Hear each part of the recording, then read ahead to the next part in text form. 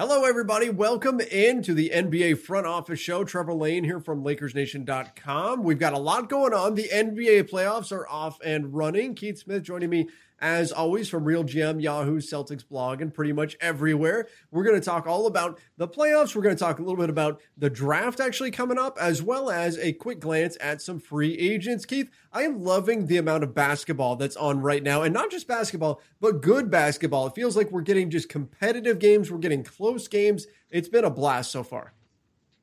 Yeah, it's awesome. That first weekend of the playoffs when you have all the game ones, you get 4 of them on Saturday, 4 of them on Sunday. It's just 2 of the best days on the NBA calendar, on the sports calendar, really. And then we'll get one more weekend like that here, and for what'll be like game 4s, I think, for most teams. And then we'll see, and hopefully we'll get a few game 7s the weekend after that. But yeah, it's awesome. I absolutely love it. I get super excited whenever it's this time of year because we're down to what presumably are the best teams left in the league that are in there, and it's really great. And that's why I wish I could say I had my playoff beard going, but that's just I haven't shaved in a couple days, so maybe to turn into a playoff beard, but it'd be the 2022 playoffs by the time it would be full enough for anyone to care. Well, that can be an endeavor you can certainly work on for those for next year's playoffs maybe. But I've got right now. So we just moved and we're getting settled and all that kind of stuff. And right now we've got one more TV than we have a spot for it. So of course I've set that up in my living room right next to our normal TV. My wife rolls her eyes. I love it because I've got 2 games going on at the same time. All the time. This has been fantastic. And I wish we could just always do this. Life needs to always be like playoff basketball time.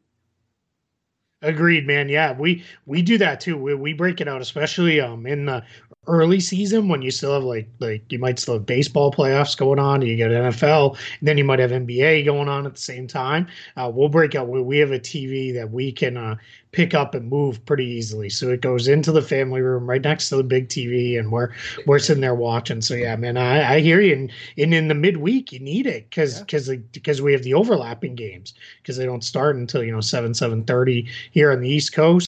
And then you get a couple. So yeah, it's it's the best. I love it because it's they do the stagger pretty well in the midweek where it's one is ending and then you can get over to crunch time for the other one and those kind of things. So yeah, I'm good. It's just so everybody knows time frame wise as we record this, we're through the game 1s for everybody, and then a couple of game 2s have been played. We're recording this on Tuesday the 25th, prior to any of the game 2s being played on Tuesday the 25th. So just so everybody wonders if it's like, why aren't you talking about Boston Brooklyn game 2? Well, it hasn't happened yet, so we probably both have a good feeling how it's going to go. We're not quite there. So the reason why we are not talking about maybe your favorite team is, of course, because we hate your favorite team. That's exactly what that is. It has nothing to do with the fact that those games haven't actually happened yet. But you know what? It's not even just the playoffs going on right now. We also have, the draft is right around the corner. Amazingly, like the offseason is quickly approaching, and we actually got a little bit of NBA draft news today in the realm of tiebreakers. That was at least a little bit of a shot in the arm for all the people that are getting excited about the draft coming up. Yeah, it was. This is where these tiebreakers end up mattering more when it's in terms of if teams move up or down in the lottery order. Like it could be the difference between a pick conveying and not conveying. So after the tiebreakers, pre-draft lottery order is now Houston 1, Detroit 2, Orlando 3. They were all locked in.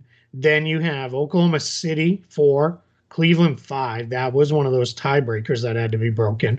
Minnesota is 6, but that pick will go to the Warriors if it's not 1 through 3. The Warriors get it. So if it stays right where it is, that'll be the Warriors pick. Toronto at 7. Another tiebreaker was Chicago, New Orleans, and Sacramento. And the order ended up being Bulls, Kings, Pelicans. That Bulls pick goes to the Orlando Magic if they don't jump up into the top 4. So they got slightly better odds of jumping up by slotting in at the 8th pick. And then we had another tiebreaker, 2 teams that fell out in the play-in round, Charlotte and San Antonio.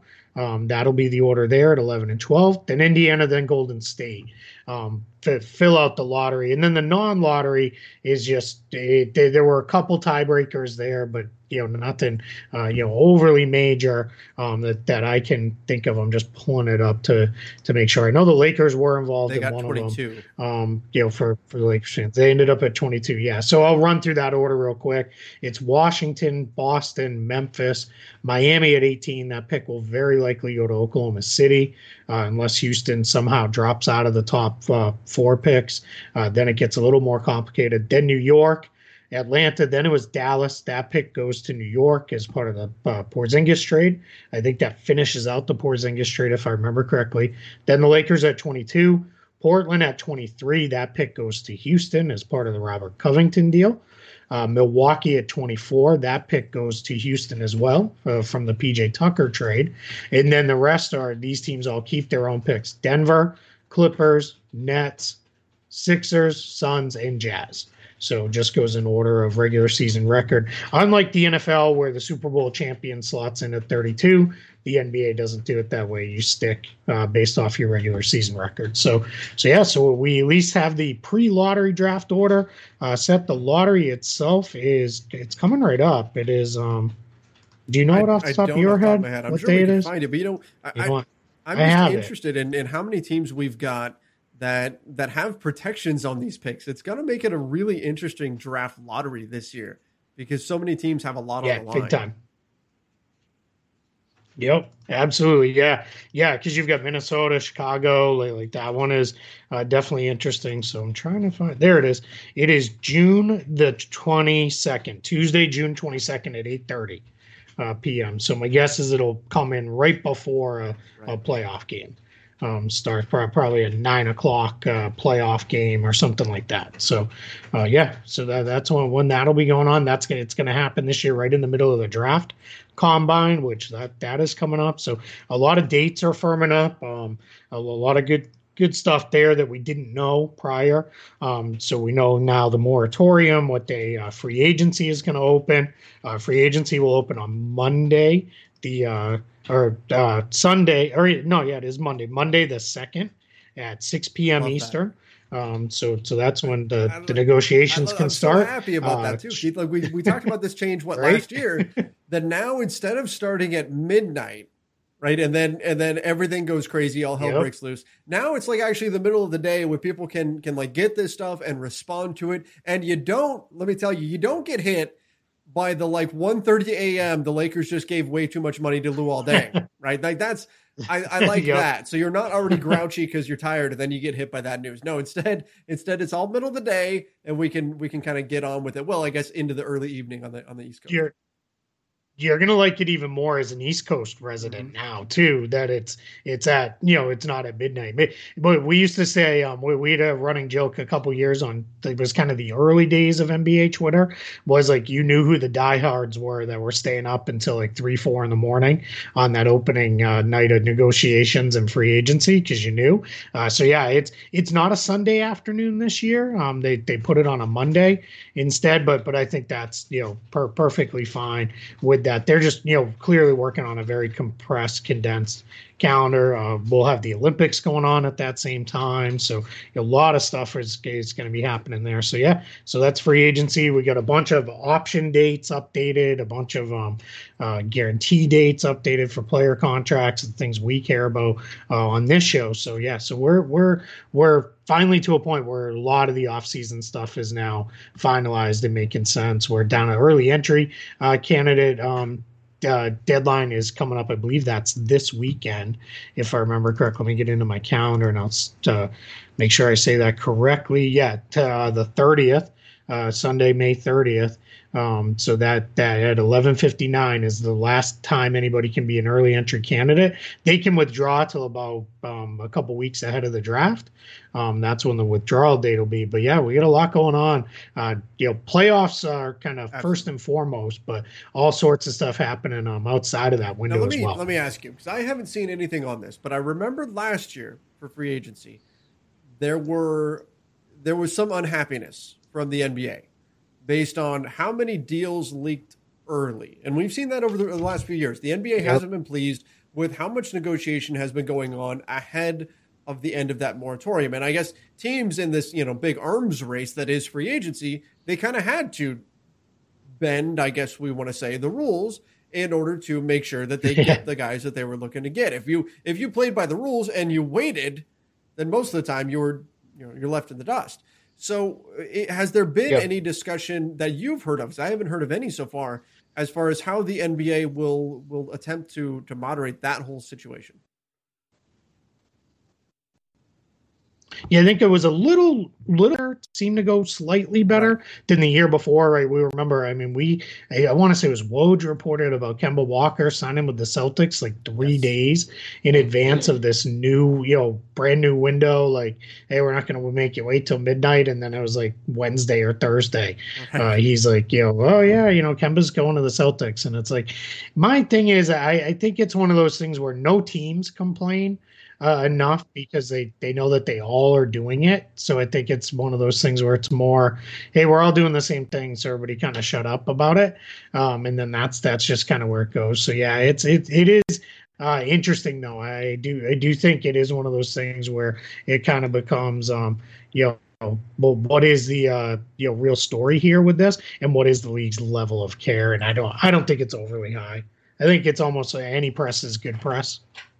Well, I mean, we did have the whole situation with Bogdan Bogdanović this year, and it's slightly because that's a sign and trade, and that was very complicated. That's more than just Team X is going to sign player Y, who's a true free agent. That was a restricted free agent with a sign and trade with multiple teams. I think that's where the NBA was like, all right, you went about 2 steps too far on this one, and we can't even pretend to say that you guys negotiated this highly complex multi-team trade and all this stuff in 5 minutes after the window opened.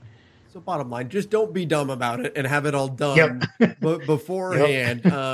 We do hear some trust things your people to keep their mouths shut. Yes, exactly. Don't talk about it. The first rule of NBA free agency is don't talk about NBA free agency. Don't talk about NBA free agency. Before the bell rings. And that brings. I'm going to give you something here. Yeah. Let me tell you something real quick on that note.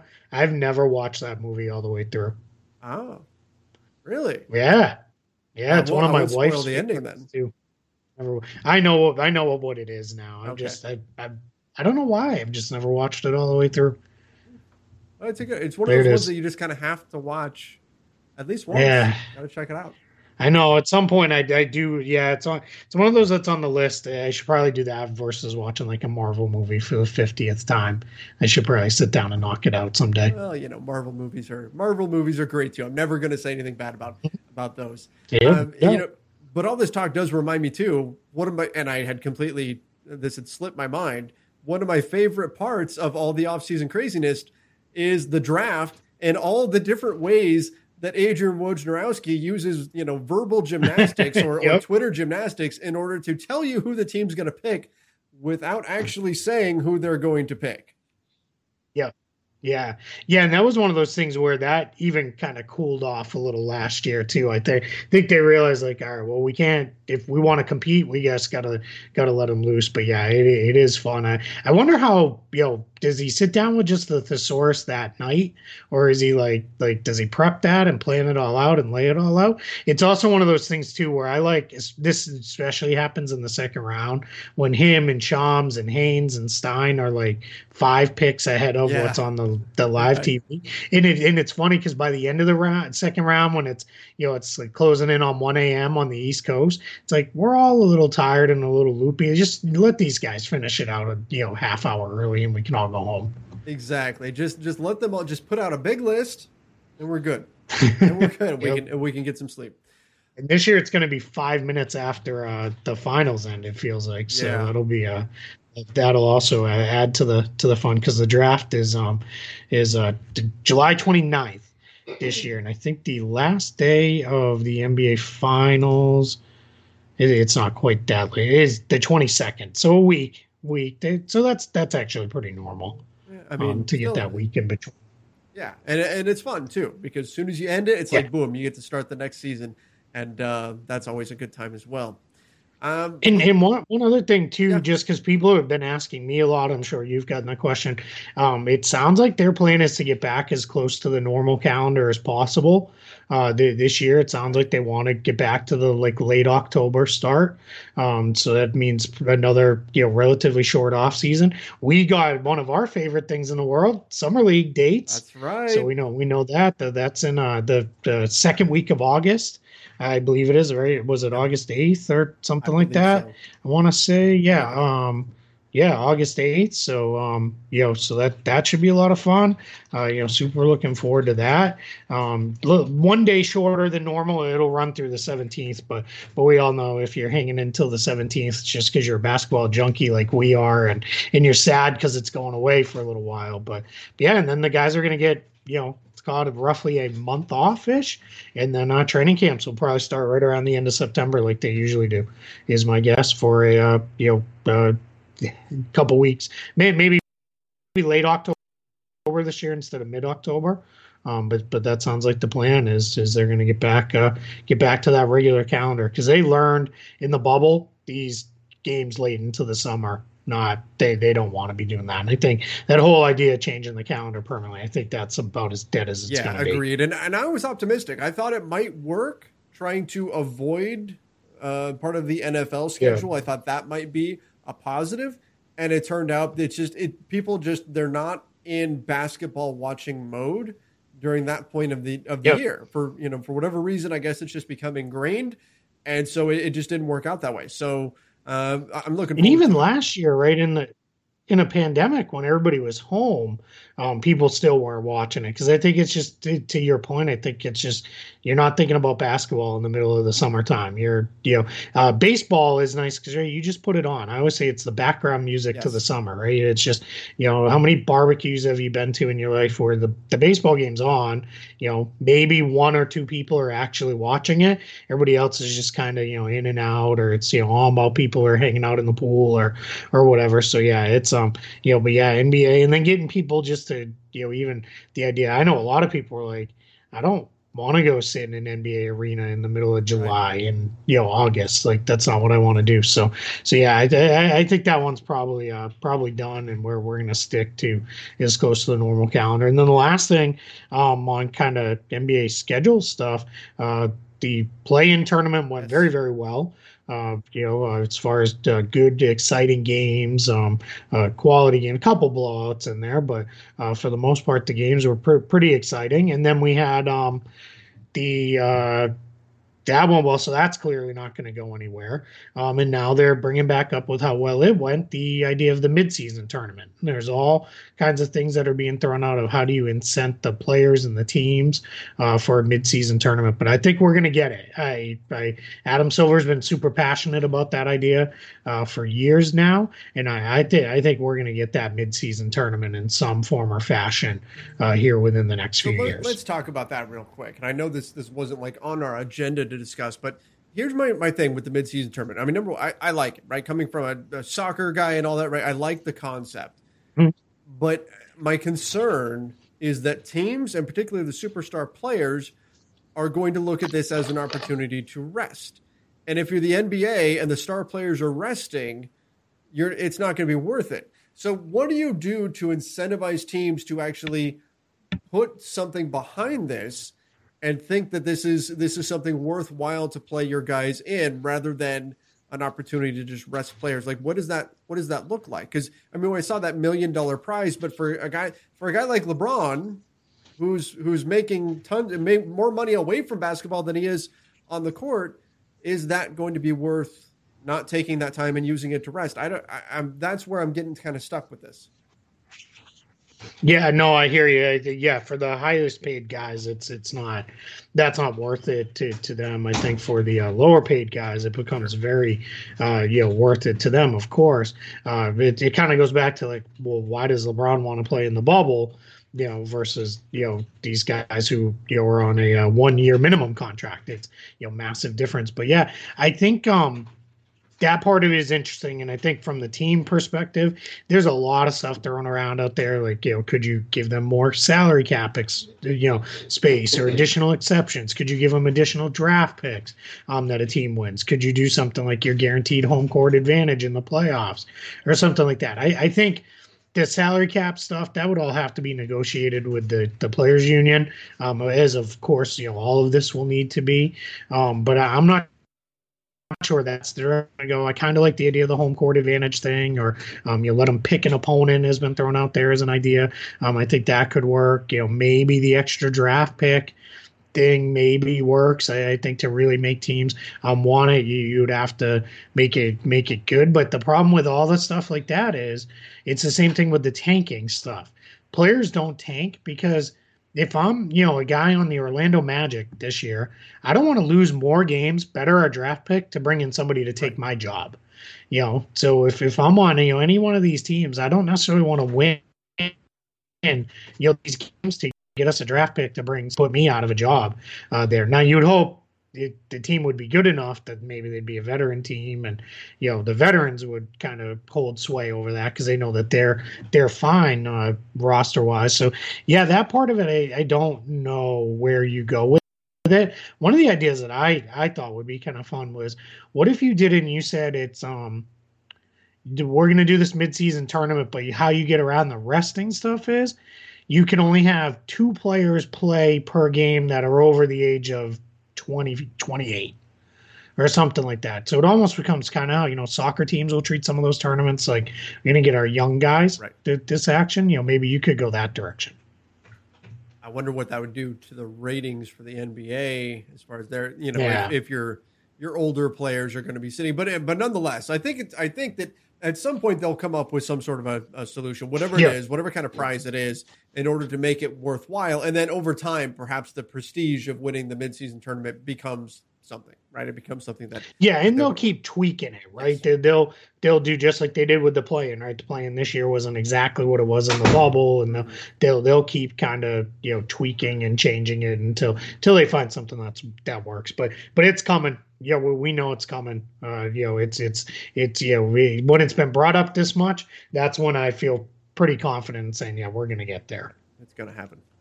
All right. Well, let's talk a little bit about free agents that are coming up. Obviously, playoff time really matters, right? Playoffs, I think, impact free agency more than anything else. I mean, you go back through NBA history, you look at guys who performed really well in the playoffs. A recent example would be, two guys that I know well, Rajon Rondo and Montrezl Harrell.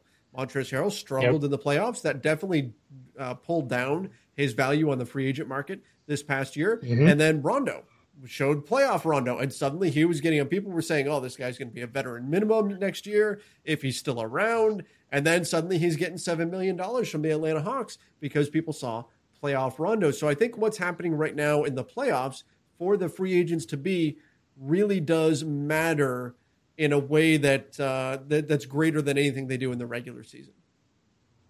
Yeah, I definitely think there's definitely some truth to that. So if we kind of go looking at the teams that are in the playoffs and some key free agents on those teams, I apologize. Our puppy is going bananas in the background. She's not happy. We have to keep, our older dog had surgery the other day, so we're having to keep them separate right now. So he's getting out and getting fed dinner, and she is not happy about it. So apologies to anybody picking that up in the background. She's really excited for free agency. That's what it is. Yeah, that's it. Yeah. She's psyched about that. So we'll I'm just going to go kind of alphabetically through the teams. We'll start with the East teams. I think a guy like Evan Fournier, he struggled in game 1. He has historically struggled in the postseason. This is now, he hasn't been there a lot, granted, but he had a rough run with the Magic 2 years ago against the Raptors. Didn't look great last year against the Bucks. Now he had a tough game 1 against the Nets. I think Bill Simmons pulled whatever stat he pulled on his podcast, and he said he might be the worst playoff player of all time that has played, certain amount of minutes and hit certain thresholds and whatnot. So I think Fournier is a guy who, if he had played great and Boston had pushed Brooklyn in the first round, Fournier could have been a guy who could have commanded 20 plus million. As it stands now, I think he probably caps out at about what he's at now, which is a little over 17. That's kind of looking at him. I think that's where you're gonna say, all right, yeah, you're maxed out at what you are right now. Yeah, agreed. And that's something that is going to be interesting to keep an eye on with him, especially if he's already kind of getting this notion around him that he simply doesn't step up in the playoffs. There's a lot of teams that, look, if you can't perform in the playoffs, teams that are looking to win a championship, they don't want that guy on their team. So I think that's going to be definitely a player to keep an eye on. Similar in terms of being somebody that could go either way based on their performance, but actually was part of what I thought was a pretty big upset. Tim Hardaway Jr. for the Dallas Mavericks. Look, they beat the Clippers in the first game, and I didn't think that was going to happen. I didn't see that one coming, and yet credit to the Mavericks, they got the job done, and he hit some big shots. What are you thinking with him? Yeah, he's another guy. He, has had some, kind of ups and downs in his career a little bit. For a while, it looked like he got a horrible contract from the Knicks, and then all of a sudden it was like, maybe it's not so bad once he's kind of more in his proper type of role with this. And I think he's a guy who really important for Dallas. He has figured out how to play with Luka. He knows, I kind of equate it to when a quarterback throws to a spot and the wide receiver's just there, even though you didn't see him. You can see Hardaway Jr., gets to these places and Luka throws a pass and it's like, oh, that's going out of bounds. And there's Hardaway to catch it and put in a three. And it's like, oh man, like those guys are just, on the same page. So yeah, I think he's a guy with a good, strong playoffs. He can definitely get himself paid here this offseason, whether it's by Dallas or somebody else. My gut tells me it's probably going to be Dallas because I think he's found a home there. I think he's an important player for them. But we'll see. The Mavs have a lot of variance in ways they can go this offseason. I mean, look, 8 for 13 shooting, 5 of 9 from 3, 21 points in game one against the Clippers. Not sustainable in terms of the shooting. But if he does have that connection with Luka, if Luka and Hardaway Jr. is, I guess a lesser degree of Aaron Rodgers and Devontae Adams, which we may not even see this next year. Sorry, Packers fans. But if Cam Newton and Julio Jones on the Patriots, there it is. I trying to speak that into existence, huh? That's it. Well, you better believe it. But I think that's something where if the Mavs are able to upset the Clippers, and Hardaway Jr. is that guy, and he becomes the second leading scorer on the team, or he is the second leading scorer for that series, and they knocked him off, he's going to get paid. And I agree. I think it is going to be, indeed, by the Dallas Mavericks. Yeah, I agree. Couple guys on the Nets who I think could show things from the veteran side, Jeff Green and Blake Griffin. Both could show, much like we talked about Rondo, right? Where like this guy's a minimum guy now. If they can both be a big part of the Nets making what, might ultimately be a title run, they're two guys that you could look at saying, all right, the minimum's not enough to get it done. Right. We gotta, knock them up to around 5 million or so. Another guy on the Nets, Bruce Brown. Restricted free agent. He's a guy who could really build his market up big time if the situation becomes, if he's a, key defensive stopper for them, plays really, really well throughout the postseason, he becomes one of those guys where you could see a team saying, you know what, we're going to throw our mid-level exception at him and we'll force the Nets into matching or doing something like that. So those are a couple guys on that team that definitely got an eye on. Well, let me hit you with a few Lakers here. Dennis Schroeder is the big one that everybody's been talking about because it was so controversial, him turning down 4 years, 84 plus million from the Lakers. And there's been, every time he has a good game, I hear Lakers fans saying pay him. Every time he has a bad game, I have Lakers fans saying he's not worth that. He's not worth that. And then in the meantime, you rope in Alex Caruso to the discussion, who frankly has been outperforming Schroeder the last couple of games. And people have been saying, why wouldn't you just pay Schroeder and give him the money that Schroeder or pay Caruso and give him the money that Schroeder didn't want? So that's a really interesting situation. And I think a lot of his prospects in the offseason may come down to how he performs right now in the playoffs, even as teams like the Knicks are reportedly circling. Yeah, and what's funny is Schroeder is one of those guys too, very polarizing player around the league. There are certainly players and teams that don't think all that highly of him. I think we've kind of seen that play out over the years in his career. That there are some guys who they just quite frankly don't want anything to do with him. So yeah, that one becomes very very interesting with him because what how do I say it? Like, what is he? If he is, if he's gonna get paid or not get paid, who are those teams? Because the point guard market is weird right now. Most teams are pretty well stocked at that position, but the teams that need one, boy, do they need one. So that's where it definitely becomes something interesting. Yeah, and the Knicks, they could be that team. For him, they could at least they can loom out there as kind of that boogeyman to maybe make other teams pay up if they want to. I think that's just it. When we're talking about the point guard market, I think the Knicks are that team.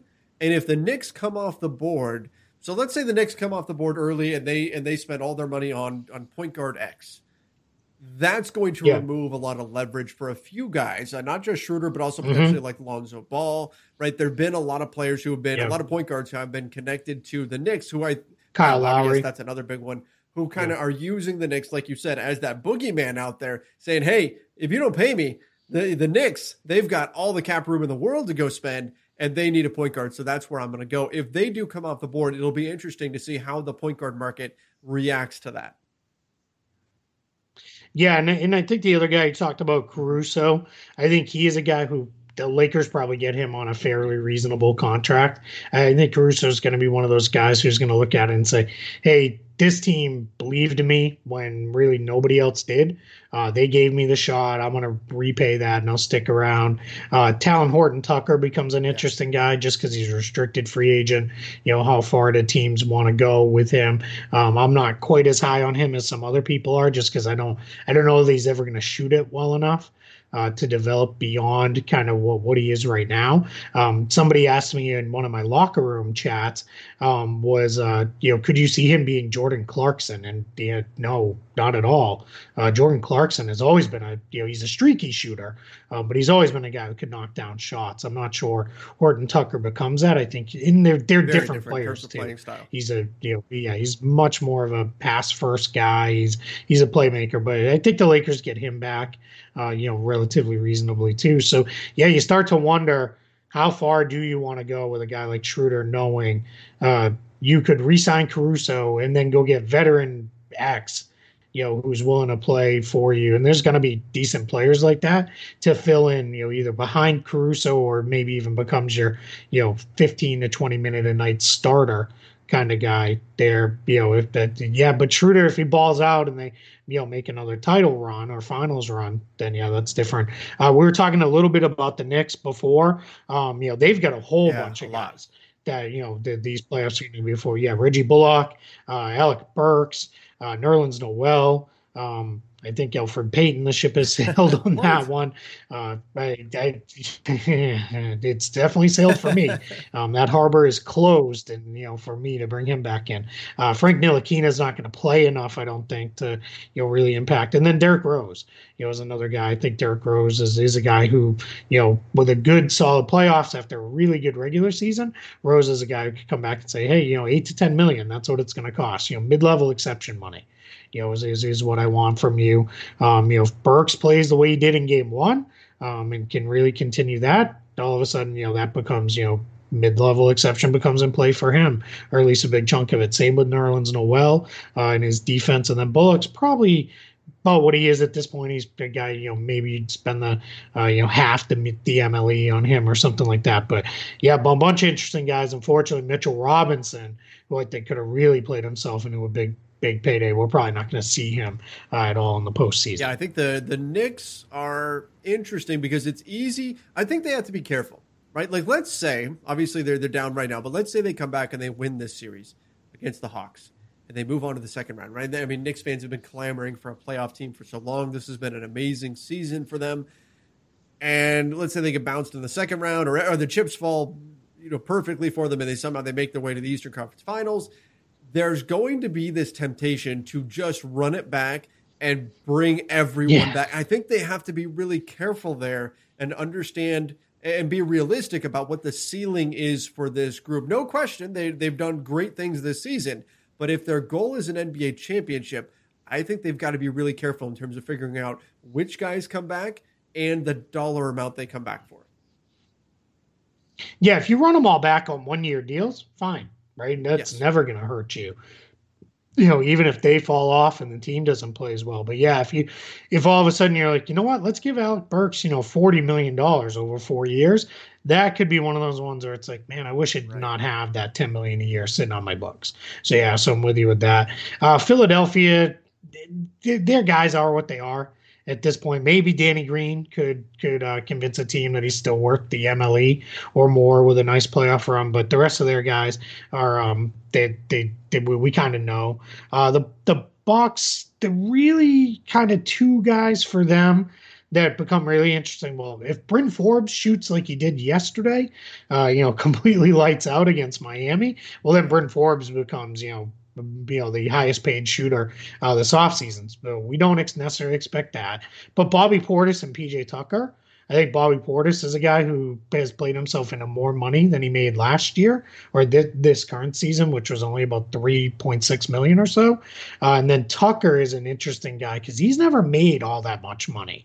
But he's somebody that you could look at and say, all right, there's a guy I feel pretty good about giving our, a big chunk of the MLE to, because I feel like he could, really be a big part of anchoring a defense. So those two are the interesting guys on the Bucks. Yeah, I think there's some interesting pieces, and there's some guys that the teams are going to want, particularly PJ Tucker. We know that the guy with his skill set is going to be in high demand. Looking at the Atlanta Hawks, what about John Collins?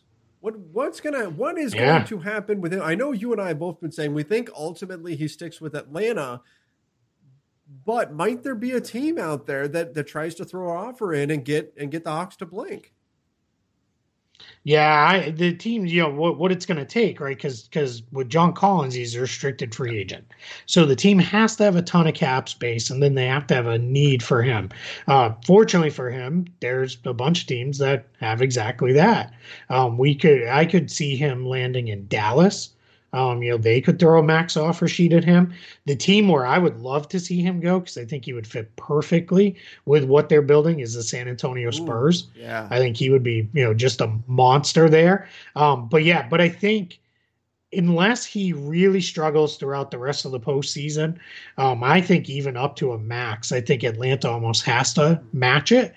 And then I think if you're Atlanta, you take the approach of, we'll match a max offer sheet for him if we have to. And then we'll deal with it later.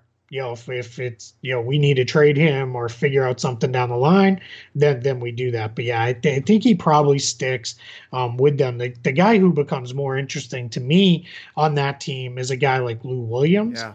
What is Lou Williams now at this point? Because he was probably starting to trend more towards, all right, we'll throw you, $3 or $4 million a year. If he can, he played really well in game one. If he can have a strong playoffs, he starts to become a guy you could look at saying, all right, we feel good about giving you a big chunk of the MLE to be our sixth man and be a good scorer. But, he's, what is he? He's got to be in his, I was going to say, this is year 16 for him.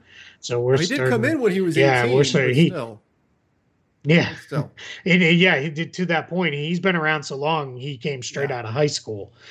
So that gives you a sense there. So we'll ultimately see where he goes. Then a team in their division, Miami, right? Man, they are filled with guys that are, the Heat have so much variance in directions they can go. But the two guys, because I don't really put guys like Goran Dragic, Trevor Ariza, Andre Iguodala in this position, because I think those are guys that if the Heat want them back, they'll be back. They'll figure out a way to make that work. But the guys who become very interesting to me are Kendrick Nunn and Duncan Robinson. Because as it stands right now, Duncan Robinson, you're probably looking at Joe Harris type of contract, right? He's a little bit younger than Harris, but he's been one of the best shooters in the league. To me, he's not quite as good as Harris is defensively. I think he can get picked on quite a bit more. Harris can do a little bit more off the dribble as far as taking the ball to the basket. So we'll see, but I think that's just the way Robinson shoots it. you always pay for shooting, especially when the guy's a little younger. And then Kendrick Nunn, if he can have a really good playoff run, he's a restricted free agent. That becomes interesting. And we still don't really know what the Heat are going to do. Because they've got a bunch of different directions that they could go in this summer. I think it's a pretty open secret around the league. They're hoping the Clippers fall apart, and Kawhi says, "You know what? Let me at least look at free agency and see what this looks like." And with Pat Riley in Miami, they'll at least they were already planning on going all in after Giannis, and then Giannis obviously re-signed with the Bucks. It would be very easy for them just to flip and go, okay, we're going to focus on Kawhi. If let's say the Clippers get bounced in the first round by the Mavericks, and again, I don't think that's going to happen, but if that does happen, maybe Kawhi does take a look around, and the Heat will be right there, waiting with open arms and saying, hey, come be part of this, and try to bring him in. So I think that's an interesting option for them. We've also heard them in connection with Kyle Lowry for a while. And I wonder if that's somebody that they'll look to bring in should they miss on a Kawhi Leonard or somebody like that. Yeah, and that one, I think you got to be really careful, right? Because if all of a sudden you gave Lowry a 3 or 4 year deal, now you've put your future into two older veteran guys like him and Jimmy Butler that have had some injury issues throughout the. I don't think it's going to go poorly. I think you just got to be really careful. Washington is the final East team that's in there. Couple guys for them, maybe Robin Lopez, but I think he's kind of what he is now. He's going to be a guy who's going to get a chunk of the MLE to be somebody's backup center. Ish Smith, if he plays strong, he's another guy I think people could throw a little money at. Maybe Raul Neto, if he played really well, he could get himself off of a minimum. But and I think Alex Len is proving why he's a minimum player now. That's I know a source of frustration for people that he continues to get starter minutes there. West teams, we already talked the Lakers a little, but just in Dallas, Justice Winslow of the Grizzlies doesn't play now. I'm to the direction of I would decline the team option and go the cap space route. That doesn't preclude you from bringing back Winslow, but you can get to a position there where it is, it at least gives you optionality that you didn't have before. And if the guy's not a part of your rotation, then all right. Maybe it's best thing is to move on and use that money elsewhere. Yeah, I do think that could very well be the situation, especially if the Grizzlies are having this kind of success without him. They just won game one against the Jazz. So it could be that type of situation where they just say, look, this isn't really working out. We'd rather go towards cap space. And so that could be an interesting path for them. Speaking of the team that they just beat, the Utah Jazz, what happens with Mike Conley? Yeah, I think he's back there. Be far less money. Not at $34 million though.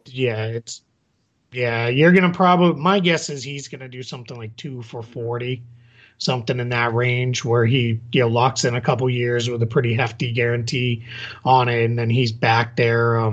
It's really hard for them to move on from him, right? You can't do that. The guy who becomes really interesting there to me is George Niang. He's been a key reserve for them all season long, off their bench. He's unrestricted this year. He played out that 4-year deal that he got, into his early years of his career. So yeah, he becomes a really interesting guy. So yeah, but my guess is the Jazz, barring getting beaten by Memphis in the first round, or getting the doors blown off them in the second round, and they're not even competitive. And I think I think that game against Memphis has the highest likelihood of being a massive blowout in a game 2 of any game 2 we're going to see. But yeah, I think what you're looking at with the Jazz is they more or less run it back for another year, and see what it looks like with them. Denver, we'll see if Will Barton can play, if he can, do anything to kind of up his status there. I do expect him to decline his player option and at least, enter free agency and see what's out there for him. And then there are other guys like JaMychal Green, Paul Millsap. I think those guys are, lower salaried bigs at this point in their career. I think there's a lot of teams that they could help. I just don't think they're going to get paid that much. And then Portland becomes kind of interesting. Melo came back. for them on, for, very little money. If he was great in game one, not so great in game two. But if he could be a big part of it, then I think he's a guy who could play himself out of that minimum situation. And then Norman That's gonna be the Powell, one to though, is watch. the kind of key guy there. Yeah, because if Norman Powell plays himself into, 20 to 25 million starting salary is, kind of his baseline. If you're Portland, that starts to be a lot of money tied up in guards.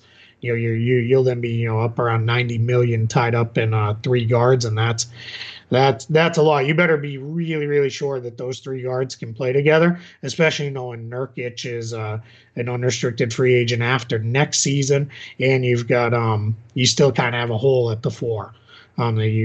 Covington's okay there, but you're still kind of working through that one. So yeah, Norman Powell becomes a major guy to watch the rest of the postseason for Portland. I'm kind of looking at the situation in Portland, thinking, if they don't get out of the first round here, first of all, I think we're going to see a coaching change in the offseason if that's the case. But yeah, that's what we've been hearing. But I also think that this could finally be the year where they pull the trigger on something with CJ McCollum, just in order to get a little bit more balance out there. Because you're right, that's a lot of money to put into just the guard position. Now we'll see how things go. It's still possible for them to beat Denver, but for right now, I do wonder if we're going to see this team broken up a little bit more this offseason than what they've done in the past. But the one I want to jump to that I think is going to be it's a little bit of a surprising storyline here.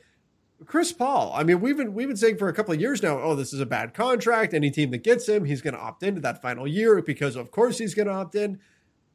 I'm not so sure he opts in now. Does he opt out? I think he opts. If he opts out, I think he still stays in Phoenix. But what? Yeah. I mean, could he opt out and go for a longer term deal? I think that's a realistic possibility right now, given the success the Suns have had. Yeah, and I think what Chris Paul could almost look at there too is if I opt out and sign, for 3 years, 90 million even, that's still 30 million a season. And that helps alleviate some maybe potential looming luxury tax concerns for that team as they get more expensive and the like. So I think that's what it is. I think, right, we all know Chris Paul's an LA guy now. That's where he lives. Yeah, I was going to say off season, but really it's almost kind of year round. He's not going to be on the Clippers or the Lakers anytime soon. So why not stay in Phoenix? It's as close as you can get. To LA, so you're right there. It's, and I'm sure he's at the point in his career where the Suns will be, hey, we've got when it's a more normal schedule and we don't have all the COVID concerns, we've got 3 days in a row off. I want to shoot home to see the family for a few days. I think the Suns will be, all right, yeah, go. We'll see you back here because he's going to be ready to play and all those things. And then the rest of that team, what's interesting is everybody else is a minimum guy that's going to be a free agent right now. But his campaign played himself out of that. I know not Lakers fans' favorite guy in the world right now, but and then Torrey Craig is another guy that he's kind of been flip flopping back and forth between minimum guy a little bit more than the minimum. So those are two more interesting free agents on that one. I want to go to the Clippers, and then I want to close with another guy, a couple guys on your team when we can. So the Clippers, we already talked about Kawhi. What could happen there? Serge Ibaka is another guy's got a player option. To Serge, if that doesn't go well, say, all right, I'm out. I want to go somewhere else and see what I can do elsewhere. And then the other guy becomes interesting there, I think, is Reggie Jackson. Because Reggie Jackson is, somebody who maybe has played himself out of a minimum. So we'll see. But the Lakers, guys I'm wondering about is, it was always set up for Andre Drummond to only be the rest of this year, right? Because they're just, what they can't pay him, more than that unless they really want to, start getting crazy and that. My feelings on Andre Drummond, so I'm not the biggest guy. My fan of him. I like Andre Drummond, the person. I just don't like what he does on the basketball court. And then Wesley Matthews, my guess is he's gone. I can't imagine that the Lakers run him back. That seems like one, if they could do that all over again, they would have spent that biannual exception elsewhere with that one. So those, he's shown some flashes of life in terms of so in recent times, right? The last couple of weeks, we've seen Wes Matthews make some plays where it looks like he's gained a little bit of the confidence of the coaching staff. But But you're right. I mean, look, if he shows up big in the playoffs, then all's forgiven. But he's had a rough season. Wes Matthews has, no question. And he may be one of those guys who's at the point in his career where it's in a normal calendar. I'll see you in April.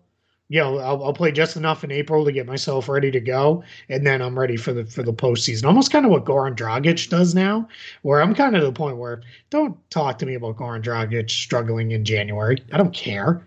If he's going to still show up and drop 17 points a game, in the postseason, then I don't care what he does in January, February, March. Those are almost just let the guy play through it. I think the other big question for the Lakers is now Montrezl Harrell.